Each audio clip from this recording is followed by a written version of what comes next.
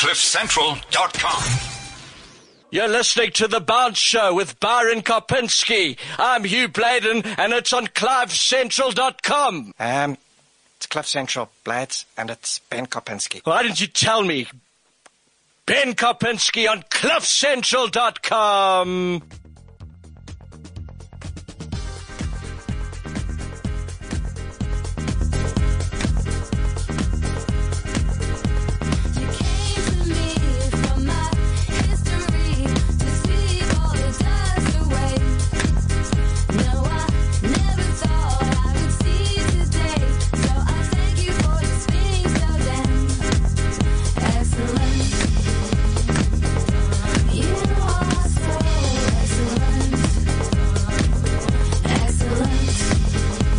All right. Last show of March for The Bounce Show. I hope it is anywhere. I'm going to cock my dates up here. No, 27th of March. It's the last time you'll be hearing from me on the March. Good month of all-round sport, really. Super Rugby is kicking on. It's going pretty well. Cricket's still going strong. Golf is getting better and better as we tee ourselves up for the Masters. F1 is back. MotoGP is back. Sporting politics is thriving as usual.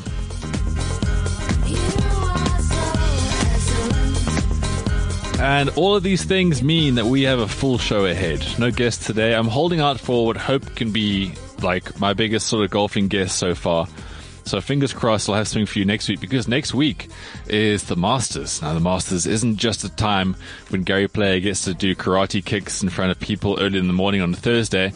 It's probably, the most unique of all the golf tournaments out there, as far as it's always the same venue. It's the only major to be at the same venue.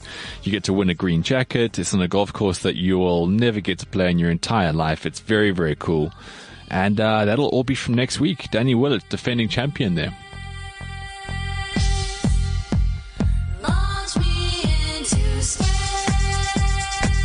Siobhan McLean's Happy House. That's our opening song today. Very happy for a happy Monday.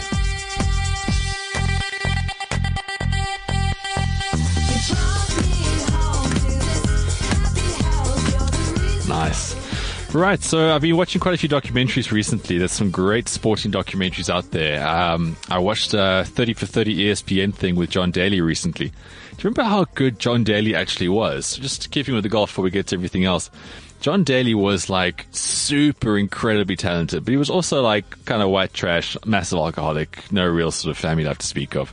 And he just lost it. But in between losing it, regaining it, and then losing it like tenfold, the guy won 2 major championships. Absolutely incredible. See if you can find it. It's that ESPN 30 for 30 series. Really, really insightful, interesting stuff. And like behind the scenes stuff you may have not seen before. I still can't quite grasp it. The guy won 2 majors. He was such a sensation. Another documentary I watched recently was Being Zlatan. I will bring you the trailer for that a little bit later. Just so much on Netflix actually for sport, which is really great. And if you just know where to go, there's just so many different sporting documentaries, which is always cool because, you know, we become a little bit obsessed with like what's happening in the headlines now, on the results that go on from week to week. But there's some amazing sporting stories that we often just forget about. So I think, coming up pretty soon, I'll do like just a show on documentaries worth watching. And it's so worth it. Again, like, you know, we become so jaded as sports fans because we get hung up on the same old crap. But these documentaries keeps perspective going.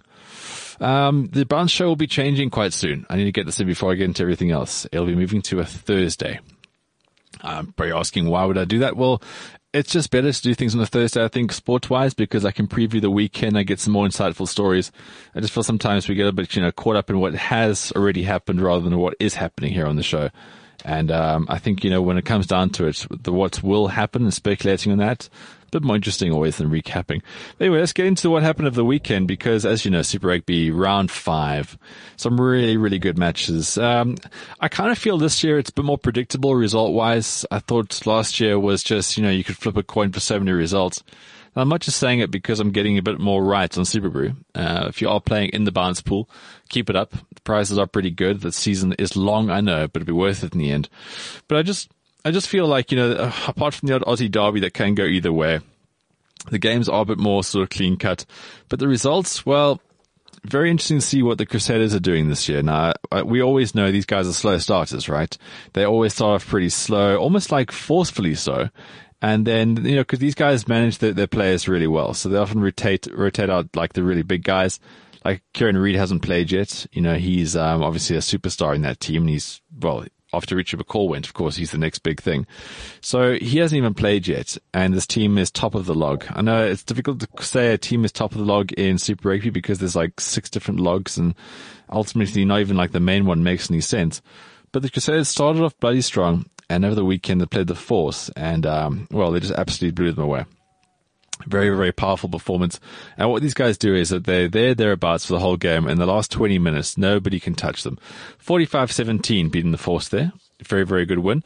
And then the Rebels, well, they showed against the Chiefs in the round prior to this that maybe they're not completely crap. They started the season just taking hammerings.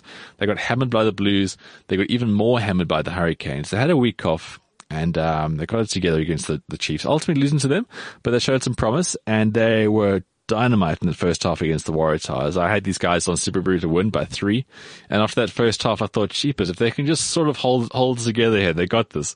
Well, they didn't score a single point in that second half, so Waratahs coming back there. They scored 2 tries in the last 3 minutes, and 32-25, they finally register a win. The Blues, they hosted the Bulls. Now, if you are a Bulls fan, I do sympathize with your efforts here. Most of my teams that I support are really shite, so I know what you're going through. But 38-14, completely outplayed. And again, it's just, when will this team start to show signs of gelling? There's so much talent in this side. But again, if you haven't got a good forward pack that can dictate things, well, it makes a difference who your backline is. It really doesn't. They can be as good as you want them to be. But unless they're getting good front foot ball, and they can recycle and go through the phases, well, you got no chance. Brumbies, Highlanders left it late there, and then they hung on as well against a rampant Brumby side who were just so keen to get the home win there. Not to be for the home side, 18-13 Highlanders win. Then it was the Sunwolves versus the Stormers, and the Stormers, well, they drew in this fixture last time out in Singapore, and the Sunwolves started out so bloody strong, you thought maybe another upset was on the cards. Stormers coming good at the end there, 44-31, perhaps slightly flattering for the Stormers, that scoreline. But an ugly win is an ugly win, as you will always hear in the cliches. So they just get more points. And that Africa conference that they're in now, they pretty much got that thing sewn up because all the other teams are pretty woeful. And as long as the Stormers can just keep beating those guys alone in their own conference, then they've got the guaranteed playoff spot, which I know is a massive flaw in this whole tournament.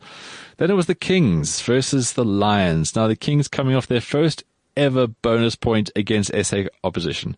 Now, that might sound like a whole bunch of nothing. Well, it kind of is, because in all the times the Kings have played in Super Rugby, they have not beaten an SA side. And the bonus point against the Sharks in round 4, after losing, I think, 19-17, that was the most they've ever gotten out of a local match. Well, they got bugger all out of this one, 42-19 against the Lions. The Lions, a predictable result there, it really was. If you got that wrong, you were just trying to get it wrong. And then the Cheetahs versus the Sharks. Interesting times for the Cheetahs. Now, we know that Super Rugby is going to get chopped, right? It's going to get chopped by 2, maybe 3 teams. So New Zealand looks to be keeping all 5, and rightly so. I think they've got more than enough players to warrant it. They've got a great track record in that if the Blues are their weakest team, it says a lot, There's some real good stuff there. I know the Blues haven't done much like the last sort of 4 or 5, maybe even longer years, but they have won the title before. They were so dominant in the 90s, and they're still a great side. They can, give a PK to most teams in this tournament, so they can stay, and the rest of the 4 just speak for themselves. Aussies, well, one of them's got to drop. At least one, I would imagine. The Force and Rebels, obviously the latter stages to join. Whether you can justify both of them being in the tournament, I'm not sure. There's talk of the Brumbies financially not being able to kind of, last, which would be a big shame to see one of them because they're also previous title holders.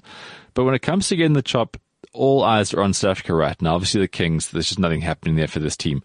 It's really kind of upsetting because it is still the talent breadbasket of this country. You look at Eastern Cape schoolboy rugby, how strong it is, the amount of talent that comes out of there and goes to other provinces. I mean, just off the top of my head, think of the Bulls, Jan Serfontein, Grey Highboy, right there. So the other team now in the spotlight is the Cheetahs. Now the Cheetahs have Grey Bloom, which of course is just basically a meat market academy where they push out SA's rugby stars.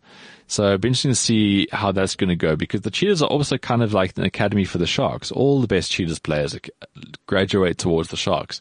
So you take that away, suddenly the Sharks don't have that feeder system anymore. But there's a lot of hope that it could stay, a lot of reality, however, that it could be the Cheetahs that get the chop. Anyway, over the weekend, they lost 30-38 to the Sharks. And after that match, well, Coach Franco Smith was kind of emotional and, he had this to say about losing the match and ultimately where his team stands. And he said that this whole relegation or kind of getting out of Super Rugby was a bit of a distraction. I don't know how much you can draw into this. Here's a sound clip of Franco Smith. Disappointed. So I felt we made too many mistakes. I think it's an old story. We looked nervous.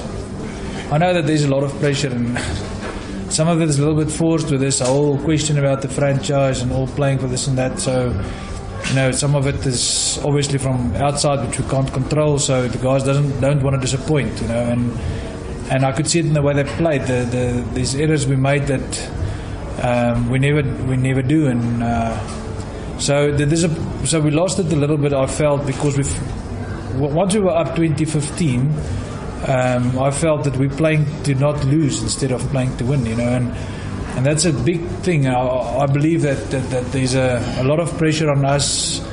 There's a lot of talk about this franchise thing, and we don't want to disappoint. And I feel that is, especially playing at home.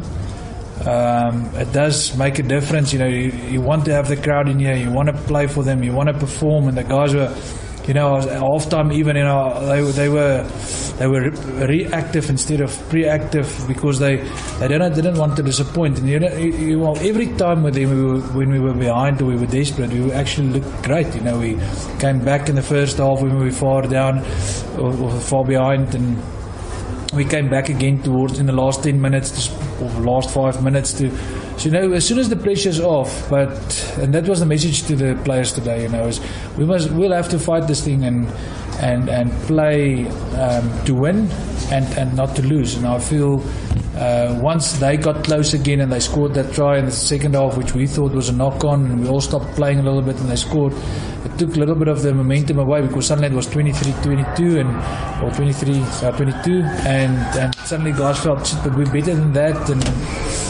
so that unfortunately influenced our decision making. It influenced the liberty with the ball in hand. So yeah, but obviously I can just say that the group's really disappointed in the result. We can only control the controllables. So I think it's easy to say that. So this is the section where he talks more about the fact that the Cheetahs do deserve to be here. Look how easy that came. So it's easy to say that, but it's about actions. And I believe, we merit to stay in this competition. The whole of the central part of South Africa merits this franchise. So I think we must just put that behind us this week and really focus and concentrate on what we can control. We're a good side. We're a good team. We're better than we were there tonight. And I feel outside influences did influence some of the decision making. So it's tough, but it's something we've got to deal with, and hopefully a decision will be made soon. I'd hate to see that the Cheetahs will ever go, because it's like a big section of the country. I know it's quite sparsely populated because it's mostly farms, but it is a rugby, like it's a traditional rugby place, and if nothing else, where all those guys rev their Harleys if they haven't got a Cheetahs game to go to. Yeah, it's all these games have pretty piss poor attendance, which is really worrying, in many, many respects. I know TV coverage is really great nowadays, so it's probably better to sit in your lapa and drink out of your brandy optic than actually go to the stadium and have to do that by yourself. But you can't take away the Cheetahs. I like these guys. They're everyone's second team because they play exciting rugby, right? You can kind of maybe get rid of the Kings. Everyone will obviously say, well, I mentioned this last week, you can't have the Bulls and the Lions because they're basically in the same province, but that's a very different thing. You've got to look at them as professional entities. So if there's going to be 3 teams, I still don't believe it. Why can't they just chop more Australian teams? Just get rid of, let's just like make a bargain. We'll get rid of the Kings because there's just been too much mismanagement and we can't just keep for sentimental reasons go, but they deserve a chance. Yeah, well then they shouldn't have had cheeky shit-faced Watson in charge for so long. You lose the right to be in it if you got bad management and you make bad life choices. That's life. That's not me. That's life. Let's do away with the Kings. That's fine. And then we got 5 solid teams. There we go. Stormers, Sharks. You got the Bulls and the Lions and the Cheetahs. That's 5. That's enough. That's good. I reckon enough players to go across there. The idea of the Kings, well, let's just really make sure that they can do something in the Currie Cup. And if something happens post that, then great. But this whole thing about them having Super Rugby right now, let's get over it. And then let's just all poo-poo the Aussies so they get rid of 2 of their teams because they don't need that many. They just don't. It's as simple as that. Anyway, moving on. The final result from the weekend was, because the Cheetahs lost to the Sharks. Kerwin Bosch. That's another thing I wanted to talk about. Shit, I almost forgot about that. I still can't believe this guy's 19. It feels like he's been around for quite a while. I know in Craven Week when he was playing for EP, because he came from Grey High, the boys' school there. And just another example, obviously all the talent is in the Eastern Cape. We all know this. But he got kind of taken into the Sharks, which every other Eastern Cape boy will end up doing. And he was very, very good at Craven Week. He was one of the standout players there. And then he got into like the junior Springbok setup, and he's just one of those guys, whether he's playing fullback, whether he's playing fly half, there's just so much talent there. I know he's not the biggest kid in the whole world, and people who have maybe limited rugby knowledge or understanding will always lament over the fact that he's a guy who probably couldn't make international rugby because he's just not quite big enough. But he is. I think he's fine. He's got more than enough speed, skill. He's just got a general understanding. You watch this guy, even when he talks. Now, I know we often pull the piss about rugby interviews and sporting interviews in general here. And I to a certain degree, believe that every team should have a spokesperson, actually. Let these guys go huff and puff in the change room. Don't try to put a microphone in their face and ask them what the game was like. I'm pretty sure they're going to tell you it was tough because they can barely breathe. But this guy, when he talks, he's composed. When he's like kicking at goal, there's something about him. He's really, really going somewhere, this kid. He is 19, so he's still good at the Blitz box. Sorry, not the Blitz box. The junior box to play for a while. He's got another tournament with them. And to think that he's already making waves in Super Rugby. I know when Pat Lambie comes back, everyone will be like, Pat Lambie's the incumbent, Springbok fly off, blah, blah, blah. But I think as well, you can't trust a guy like Pat Lambie. I'm not saying that in like a malicious sense or whatever, or the fact that he is, anything wrong with him. It's just that when you got a track record of all the injuries and all the going down, and I know he had a tough time on the bench in the Hanneke Meyer era, but if you've got a guy working in a corporate business, right, and he's always sick, or he's got family issues, or he's got dodgy legs, or whatever it is, the chances of him being promoted into a client-facing position is going to be difficult, right? Because you can't rely on him being around. I know you can't always prevent injuries, and it's just bad luck. But every now and again, you've got to make a judgment call. I don't think Pat Lambie is the future. I think there's some really great fly-offs out there. There's some guys that do need the game time. And I'd hate to think that as soon as Lambie gets back, he's just going to be an automatic starter. I know they made him the captain because, the Sharks just lost everyone over the age of 24, mostly. But if Kerwin Bosch can get an extended run at fly-half, I think it's a good thing for SA Rugby. But he needs to be managed properly. You can't just be thrust in there like, say, Hondra Polo was thrown into the Bok team. Johan Goosen was just thrown in there. Those guys haven't really kicked on of late, and there's a bit of a worry. But if we can manage this guy, and again, it's just a reminder all the time, the amount of talent in this country, if we can just somehow get decent administrators, decent coaches, people with vision, we should be beating the All Blacks. And every sentimental Bok fan after about 73 beers will tell you that every single weekend. But you've got to look at players like this. You've got to look at all the potential, all the structures that are already in place. And if they could just be better, we could have such a great team. The Jaguars, they beat the Reds 22-8. And the Reds got off quite lightly there, but still. Another win for the Jaguars at home. They really are quite the force. Final rugby story. I don't know if it's been affecting you recently, but don't you feel there's way too much airplay to what's happening with Brendan Venter, what's happening with Rusty Erasmus. Rob Howing on Twitter actually mentioned this yesterday, saying he's getting a bit tired. Now, Rob is the rugby writer for Sport 24, or many people would call Stormers 24. He's a great guy, Rob. He's very insightful. I do enjoy his stuff. And he was saying there's just so many sideshows towards these characters. And I read that and I thought, well, look, I'm pissed off with it. Can you imagine Alistair Coetzee, how pissed off he must be every week if he does read the press, which I'm sure he does to a certain degree. Can you imagine every single week people are banding these stories around like Russi's, trying to come back. Brendan Fenter's with Italy now, but he's going to come pledge his support to the team. All of these things about these assistant coaches and advisors to Alistair Coetzee's Bok team, all because essentially Alistair Coetzee is inadequate. And this is what's been proven, and this was coming out all the time. So you imagine, like, all the time, people care about who your assistants are going to be more than what you're about and what you're going to do. But throughout this whole year so far in rugby terms, I've not heard anything positive about Alistair Coetzee, what he's doing. I heard he's looking forward to the season. I mean, like, no shit, it's another season of employment. Of course he's going to be massively excited about it. But I've heard nothing more about what's really happening in these camps, how are we moving forward, what are the key players here. So much about Brendan Venter, Rassie Erasmus, whoever else could come back and strengthen this team. But it does appear that Rassie is not going to be returning anytime soon. It is his kind of, I wouldn't say lifelong goal, but he does want to come back in a capacity where he can help the Boks directly. But it doesn't seem to be happening at all, really. AllOutRugby.com, of course, is a great website for all latest up-to-date rugby stuff, stats, all that kind of stuff. And, article went out yesterday saying, Rassie, will he, won't he? And it just turns out not right now.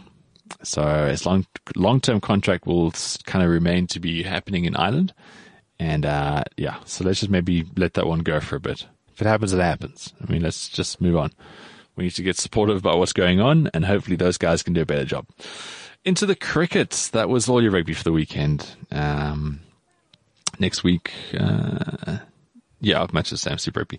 Anyway, cricket. So basically the Proteas, first day was a cock-up really in New Zealand, lots of rain, and it didn't go too well with the bat for the Proteas. New Zealand then bowled them out for 314. Quinton de Kock, dodgy hand and all, he scored 90, 314, a decent score. And then the Kiwis, they just piled on the runs quite slowly, albeit at a very slow pace. But they finished today at 321 for 4. They were doing very, very well. Late sort of charge of wickets there. Their opening batsman, who was going on at no pace whatsoever, Raval, he scored 88 from 254 balls. Luckily for New Zealand, though, Kane Williamson, 148 not out from 216. So he's still trying to make this game go somewhere. But then, as soon as Raval fell, Broom went, Nichols went, Santner was bowled, but unfortunately Vern overstepped. So 3-2-1 for 4. Kiwis do have a slight lead there. They are obviously ahead with wickets in hand. They're ahead by 7 runs, 2 days to go. But can the weather hold out? Can anything happen in this test? On a far more exciting note, the Australia tests, Aussies got 300 all out first innings. Smith again with 100. This guy is absolutely incredible. Our Aussie mate Dennis actually had a stat that if Steve Smith gets a duck in the next 20 of his innings, 20 ducks in a row, his average will still be higher than Virat Kohli. That's pretty incredible, right? Anyway, so 300 all out for Australia, and then India 3-3-2 all out. Nathan Lyon getting a 5-wicket haul there, and everyone still believes that he's the greatest spinner of all time. Well, any Australian guy with a good sense of humor, that is. And Australia in response to 82 for 3, so they lead by just 50. 7 wickets in hand. And this, of course, is the massive decider because they both won one test that has been drawn. So whoever wins this one wins the series. And it's all to play for now in Dharamsala, which is that amazing place up near, Himalayas. Beautiful, beautiful place there. So that's still to look out for. The Proteas New Zealand test will probably end in the draw, but this one, guns blazing. I'm very torn between who I want to win this. But yeah, the Aussies have had a good series so far. And currently the crease, Maxwell and Hanscom. 2 guys trust in taking this game further. Right, so the cricket's not really a big weekend, but yeah, golf over the weekend. Wow. That WGC Dell Technologies World Match Play thing, I know these things have very, very long names, it's not important, but that Austin golf course, wow, for match play, how absolutely incredible. So many great risk-reward holes. The first 9 is like nice and tree-lined and undulating. Second 9, there's water, there's open bar. It's just amazing. Lots of wind early in the week. It did kind of balance out a bit in the weekend, but John Rahm and Dustin Johnson, these 2 guys were just unstoppable. You kind of saw from the pool stages, you wanted these 2 to come against each other. John Rahm beat Sergio Garcia 6-4. Now Rahm is this new sort of like new young sensation from Spain. He did the whole college kind of journey, which most people do before they become a decent pro in America. And This guy is he blitzes off the tee. He's got like this 3/4 kind of swing, but he's a bulky lad and he really throws it out there. And Johnson, of course, well, we all know, world number 1 right now, absolutely canes it. So these guys were just hitting bombs all week and just getting rid of everyone. Rory McIlroy and Jordan Spieth, they didn't make it through the pool stages. So a bit disappointing for them, although it does give them more time to prepare for the Masters. Something that Rory McIlroy did kind of speak about. So it was Rahm versus Dustin Johnson, and Dustin Johnson ending up winning that one. But it was close. It was very, very exciting. And to bring the final moments of that, here's a clip here. Stick. There's plenty of time to back away and take a look at this one. It's going to come up short, but he'd make the birdie. That would be enough. He would go 4 up in the match. Rahm scrambling at the 7th. From off the green, saves par. And then Dustin Johnson had to make this just to have the hole. And gets it on the last roll, and everything going DJ's way. He was 5 up through 8, but Rahm came all the way back. Gets it close. He's still 4 down when he comes to the 13th and then makes this decision. I'm going to pull driver. I'm going to fly it on the green. 270 plus into the wind just to carry the water. He would 2-putt for birdie and win the hole. Rahm still coming at the 15th from 81 yards, trying to make up the deficit. 3 feet, he'd win that hole. He's going to extend the match again, now just 2 down with 3 to play. More Jon Rahm, birdie putt at the 16th. You got to be kidding me. The kid is now just 1 shot back. 1 down, coming to the 18th. He would drive the green, but couldn't get it up and down. DJ gets the par, good enough to win the hole and the match. 1 up the final. Dustin Johnson wins for the 3rd consecutive start. He's won all the World Golf Championships, and he's the number 1 player in the world. Catch us Thursday for opening round. Dustin Johnson is just killing it right now. But how about that, hey? 5 down against Dustin Johnson. He took it all the way down to the 18th. This Jon Rahm, I don't need to tell you this. This guy is going to be so special. He's going to be, firstly, he's going to win a major, right? So straight away, he's better than Sergio. That's going to be really great. Sergio's nuts. He's going to become a Ryder Cup sensation. So much going on here. So look out for him. Golf is really in a great place right now and just gets stronger and stronger. To think like 6 months ago, nobody was really talking about Jon Rahm. Now, if he'd won yesterday, he would have made it the top 10 in the world. He would have been the 3rd quickest to do so as far as turning pro to make it the top 10. This guy's going to be incredible. He's got the fight, he's got the temperament, and he definitely has the game. And you want to see more and more players like that coming through. So that was the golf, and of course this weekend was all the fast bikes and cars back in action. So MotoGP often doesn't get quite the attention and fanfare that Formula One gets, but if you enjoy out and out racing, there is nothing better than the MotoGP. Overtaking is quicker, it's faster, more happens in a race. There's some really great characters involved. They still go to the same amazing locations. Obviously, they don't go to Monaco, but you get the idea. It's got everything Formula One kind of has, but it's far more exciting. There's less funny rule changes and finicky things. It's far less predictable. And this weekend's results kind of show it. Maverick Vinales. Have you heard of him before? Have you heard of him before this season? He's been thereabouts, sure. But I mean, Maverick Vinales, he wins that one. Andrea Dovizioso, sorry, I'm going to cock this one up. Dovizioso, he came in second, and then Valentino Rossi came in third. Now, Valentino Rossi, I think, was racing when he was 17 or something stupid. This guy just is like in his 1000th season. Marc Marquez and Dani Pedrosa make up the top 5. So there is huge names involved in MotoGP. You got these great upstarts that are coming through. You've got to watch more MotoGP. It's something I'm going to try to do this year as well. And with exciting results and races around the world, it's just up there with up there, if not better than F1. Just always remember that. It's not just always about the F1. But, it does get a whole bunch of attention, does the F1. It's been quite predictable to this point as far as everyone knows that Mercedes is going to get the 1-2. Hamilton's ultimately going to win. Last year, there was a bit of a turn-up because Hamilton's car wasn't as good as Rosberg's car, Rosberg being the teammate. Rosberg managed to sneak a few wins here and there. He got into a good run. And even though Hamilton kind of displayed, kind of not so subtly that he is the better driver, the way he dictated that final race in Abu Dhabi last year, he did come away coming second. And then Rosberg then retired. So shock, horror, suddenly. Plot twist, F1. Mercedes need a new driver. Season's about to start. They can't get anybody. They got Bottas. He came into the team. So prior to this, all the big talk was around Ferrari, right? They did so well in the testing. They were beating Mercedes every single time. Could this be the season?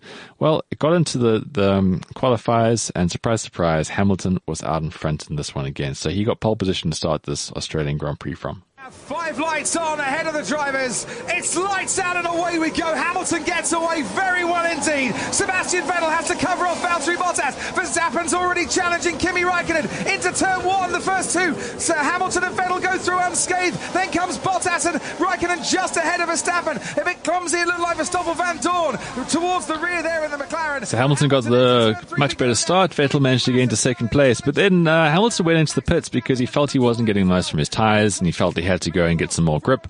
And in doing so, well, Vettel kind of got away. So he was leading. And then Verstappen, who you either love or hate. I think people love him for the sport because he can make exciting things happen. I think you hate him if you've got to drive against him. So he was holding up Hamilton, who was then in third at that stage. And then Vettel was just going from strength to strength. And then when he did pits, he managed to come out and still maintain his lead. And with that, he wins the Australian Grand Prix. So good for Sebastian Vettel. Obviously, he was so good with Red Bull, right? I mean, the guy was just so dominant. If you thought it was boring around Mercedes winning all the time, it was damn boring when Red Bull were winning as well.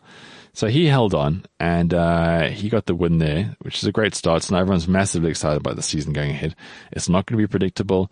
There's going to be more racing because, they made some aesthetic changes to the cars. So the cars look a bit bulkier and they move faster, and there's all this downforce crap. I don't know, I'm not getting into that.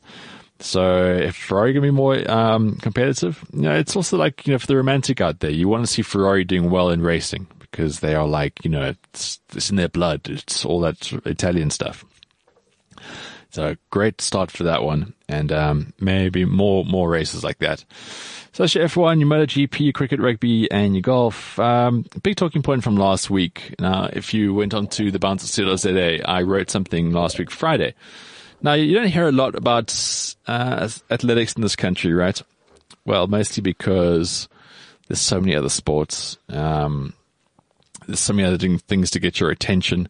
And there's so many other stars that kind of unfortunately become household names, and the guys are like, oh, well, they're in the background. The Olympics, though, always, whether you love it or hate it, every 4 years, it is the biggest thing. Everything comes to a standstill. And if you do well in the Olympics, well, everyone notices who you are, right? Now, we've got some bloody good sprinters in this country. We've got some bloody good runners. We've got Wade van Niekerk, obviously world champion, gold medalist, set the world record in Rio. We've got Kostas Semenya, absolute legend of running. Solid, okay? Now, these are like world's best. Then we've got Ankani Simbine. Now, he finished 5th in the 100 meters in Rio, right? People forget about this because 100 meters Bolt, obviously. Big deal. To a less degree, everyone looks at Justin Gatlin. But for Ankani Simbine to make it into that final, that was groundbreaking for a South African athlete. The fact that he managed to finish 5th, so he wasn't making up the numbers, he was there. To finish 5th, that's a hugely credible position. And the margin for, the difference between the runners here is so small. So it's really, really great. And then you go further down, right? You get a guy like Gift Leotlela. Now, this dude, he's so young, he's so talented, he's obviously gifted. Clarence Munyai as well, Thando Roto. You might not know these names just yet, but here we have real sporting talent. Anasa Jobandwana. Now, this guy won a bronze medal at the World Champs for the 200 meters, right? This is a guy who's trained with Bolt. This is a guy who had some horrible injuries last year, but there's a proper talent here. Henrico Breinches. Now, this is a guy who won the SA Champs last year. So when you take a snapshot of what's happening in athletics South Africa right now, we've got some proper talent, right? There's some really, really good running talents, homegrown, real solid individuals. So you would think that the SA Champs would be a big deal, right?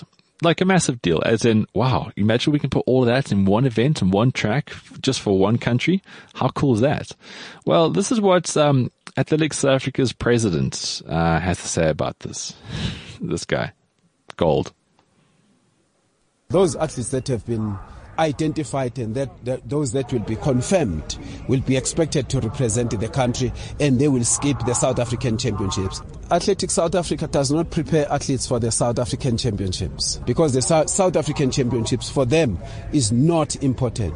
The highest is more important than the South African Championship. Athletes will always want to be where it is easy to excel. The likes of Simbini, he must be prepared to run and take the baiting and chase Bolt at the World Championships, and not to chase somebody at the South African Championships. The country comes first before the province, before the small competition like this. Okay, a whole lot of bullshit, right? Apologies for that going on to mono there. There's nothing wrong with your headphones. That is the president of Athletics South Africa, okay, Alex Kosana. He said that this is a small event. It's basically nothing. What he was referring to in the big event there is the World Relay Championships, IAAF World Relay Championships. Now, this, of course, is a big event. It's an IAAF World Relay. So I've just mentioned all those names to you. Now, that's kind of cool, because if we got lots of sprinters, we got a good relay team, right?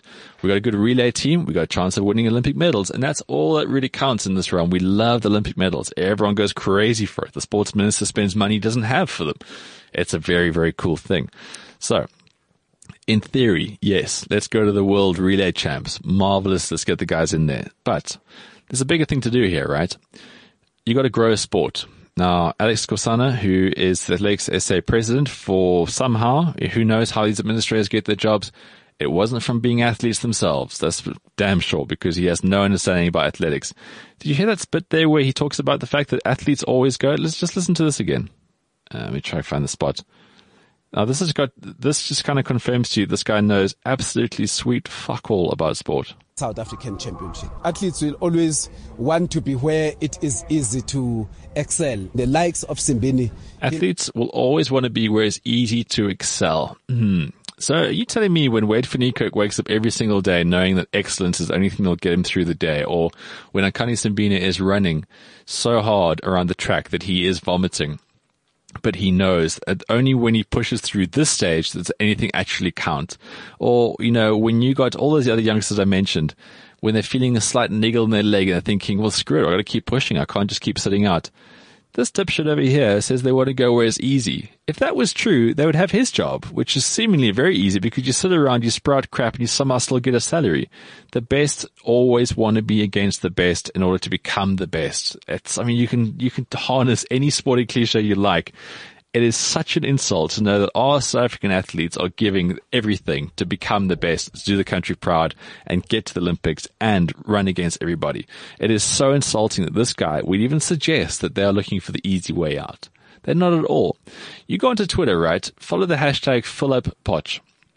You will see a bunch of young South Africans who are so passionate about what they're doing. But more importantly, they're so passionate about getting what they do and showcasing it to the whole nation, right? This is the whole thing. South African National Championships have been scheduled for the weekend of the 21st, 22nd of April, right? Now, the IAAF World Relay Championships have been scheduled for the exact same weekend. But the thing is, everyone's known about this. The IAAF didn't suddenly say, oh yeah, so we're quite keen to go to Bermuda, so we're going to just do this this weekend, so I'll see you guys there. No, this has been in the calendar for a long time. South African Athletics Association could quite simply go, okay guys, look, we want to do both. We understand that it's a great opportunity for you to be at the World Relay Champs in view of going towards Tokyo and getting a medal, but we don't want you to miss out on the Athletics South Africa thing. The SA Champs. No, they couldn't give a toss because guys like Alex Kosana is going, this is not an important event. We don't raise our talent so they can run against each other. What a pile of shit. What an absolute pile of shit. This is where I get angry and I start failing to make sense. So let's just hear what Akani Simbini's got to say about this, okay? Again, it doesn't seem like this guy is firstly understanding sport, secondly, very much not in touch with the athletes who are essentially giving him a job. If it wasn't for our guys being so talented and so dedicated to their cause, that dipshit wouldn't have a job. He wouldn't be there in fancy clothes talking shit like he is. So here's Akani Simbine talking about what this actually means to him. For me, I figured that, I wanted to, run here, and it's supposed for me to run in South Africa. So I just wanted to make sure that I ran in South Africa, and that was my choice, to run in South Africa and miss out on the relays. You hear that? He wants to run here. That's his choice. He wants to miss out on the relays. It's kind of simple, this, right? But it's not just him. All the other guys. Wade van Niekerk is now committed to running the 100 and the 200 at this event. So what a lineup we got here. This is so exciting. Not a lot happens in Potch. Basically, you go there, you get a degree, you get drunk, and that's about it. And hopefully you don't get pregnant. Now, you got all SA's best running talents, and Carter Semenya will be there as well. This is the best of the best in athletics, okay? This is a really proud sporting moment. And, I mean, I don't even know if it's going to be televised, because you got guys like Alex Kosana, and you obviously can't rely on the SABC at any stage to do anything or offer any foresight to this.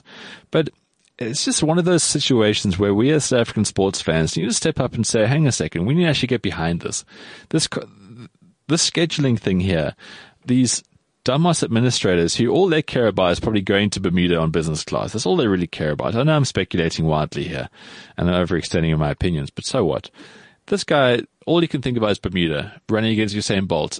It's not going to happen, okay? Our guys are so green right now as a relay unit. We don't know who's going to be there. Is Wade van Niekerk going to really commit to the 100, and will he be part of this team? It doesn't make any sense throwing these youngsters in there right now going against Jamaica. It makes a lot of sense, however, to get them into the SA Champs, because this is where sponsors can hopefully see what's going on. A year ago, that same Alex Kosana said, look, it's been a rough time for Athletics South Africa. We want to kind of steady the ship. We want to get more corporate sponsorship back into things. Well, I tell you, this is how you do it. You make sure the SA Champs is such a big event. It's such a big deal.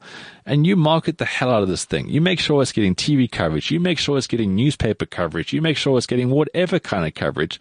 You don't go out there and tell the whole country this event is very insignificant. None of our big stars should worry about it. That is not how you're going to grow SA athletics. Like, it just pains me that normal people like average Joes like me can make sense around this and actually have to maybe say, hang on a second, this is absolute bullshit. It is so infuriating. You want to grow sport. You want to get more talent in. You want to get more corporate sponsorship in.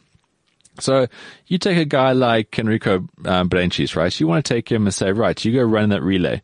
What if someone drops a baton, or heaven forbid, someone gets injured and these guys don't even make the final? What coverage they're going to get, right? They might get a small blurb somewhere in a newspaper, like page 4 of the sports section. It means nothing. You take them to SA Champs, right? And you're promoting the SA Champs as this big event. You've got local sponsors coming and viewing this whole thing. Then these guys can actually maybe get some sponsorships, because it's not like Sascock's going to do well with them. How many stories have you heard over the years of how people have to pay their own way to go to an athletics meet? They've got to pay their own way when it comes to accommodation, trainers, all that kind of stuff. It all adds up. You know what goes into making an Olympic medal? You know, I think England did this whole thing in Great Britain. It costs like over £1 million to generate an Olympic medal, a gold medal, when you take on all the different kind of attributes of training and getting athletes into their prime form. So we need these guys to really do well at this SA Champs. And again, when you go onto Twitter and you follow guys like Zimbini and Wade van Niekerk, Branchis and all the rest of them, they're all kind of smack talking each other. They're so excited about this. They want to put on a show for South Africa. And if they get to do that, that's where money comes into the sport. That's where people want to get involved in the sport. Sorry, I'm probably just repeating myself now out of pure rage. How, again, it's these small-minded, stupid administrators, and they're just, it's so insulting. They're so ignorant to what's going on around them, that if they could just use some sort of foresight, it would really, really be great. Anyway, the person who got me onto the story was Junior Steinbach from ENCA, really talented young journalist as well. You know, the youth of this country is just nothing but amazing. But it's all these old doerses that just create this bottleneck when nothing really happens.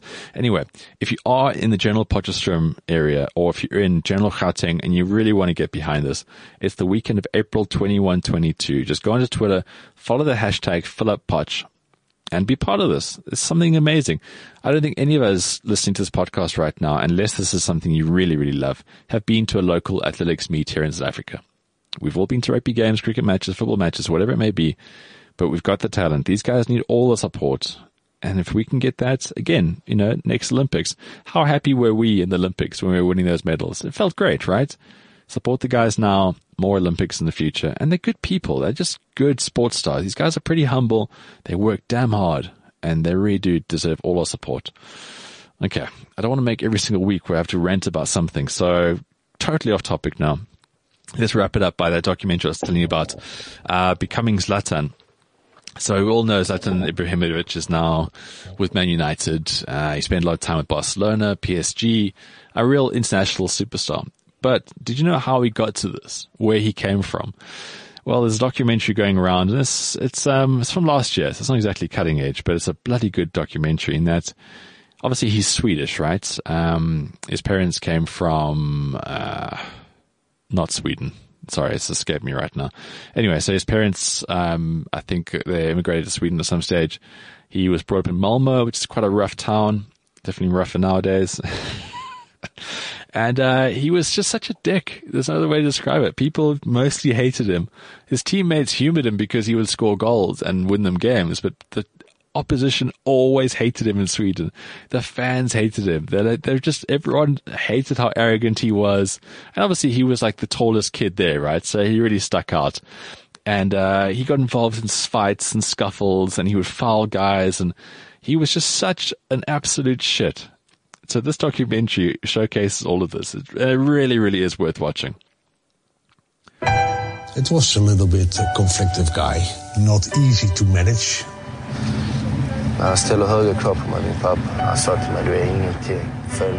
So he was a real troublesome youth, right? But in Sweden, with Malmö, I think he joined them when they was like 17. And he was just seen as like, obviously that's going to become something quite special. But he was constantly being shown up. But then Ajax Amsterdam had a bit of a vision. Match he played. I see him getting the ball on his foot, makes his movements with his big, strong body. The eyes were like fire. Han ska hitta sin plats I laget. So he went to Ajax and it didn't work. He was pretty crap in the beginning, but they paid 9 million euros for him back in those days, which was a club record. Och se så cool. Så kylig han är, denna 18-åring. Zlatan Ibrahimovic, toppforwarden som alltså kommer att spela I Ajax. I said to Zlatan, if you fuck me, I fuck you. Man saknar familjen, kompisar. Man saknar det man hade I Malmö. So there was this really crusty old git that bought him for the record amount of money, and as you hear him say there, that if you fuck him, he'll fuck you. And he was a pretty badass guy. So Zlatan, he got into a fight with the captain at the time, Dutch guy, I forget his name now. There was a friendly between Sweden and Netherlands, and he just kicked out of this dude, like, just so bad. Never making friends. But then there was this Egyptian striker who was ahead of him. So Zlatan was on the bench at Amsterdam. And then this Egyptian dude, I don't know if you got stuck on the nose or whatever it was, but he lost the plot, and Zlatan became the opening, the sort of starting striker. They were back in the Champions League in those days, back when Ajax was pretty good. And, he was player of the season. And from there, then Juventus said, well, look, we're putting big money into this guy. And as soon as he went to Juventus, then he became the sort of superstar. And then from there, the rest is history, as they say. But prior to him going to Juventus, there's such a story behind this dude. And it wasn't easy here. Like, we often look at these superstars and think they got a break and everything was cool. This dude was so conflicted. He was, like I said, people absolutely hated him. It was very difficult for him to get ahead, but he did it. And it's a really great story. And it's kind of nice to see where he is now, as far as he's kind of proved everyone wrong. And he had a lot of haters, right? A lot. But if you look at what he's won and the leagues he's been involved in, and obviously he's saving Man United at the moment. Anyway, that's pretty much it for the show this week. Like I said, next week, really holding out. I've got a big golf guest. Hopefully he can make it. This thing with international guests, it's just quite difficult to always hammer them down schedule-wise. But you go onto the bounce.co.za right now, you get this whole show. And you're probably there right now, listening on podcast. If you are listening live, go onto the bounce.co.za. Otherwise, go onto cliffcentral.com and you can find the show page there, The Bounce Show, for all previous shows. And follow me at Follow the Bounce on Twitter. You know how it goes. I need to go fix a sander. And I'll keep you updated about the show changing. It's going to go to a Thursday pretty soon. But yeah, enjoy the rest of the sport for the week. Chat to me if you want to bring up any other issues. And of course, the show's always open. So if there's a certain kind of guest you want, you can also email me, ben@thebounce.co.za. Or if you believe you are someone who should be interviewed, I'm always keen to talk sport and general male life matters. Anyway, I've spoken enough. I've spoken myself hoarse for a Monday. Speaking of horse, you must watch the show BoJack Horseman. Damn good show. Yeah, I know. I watch a lot of TV at the moment. Anyway, catch you back next week. Thanks for joining me this week on The Bounce Show. CliffCentral.com.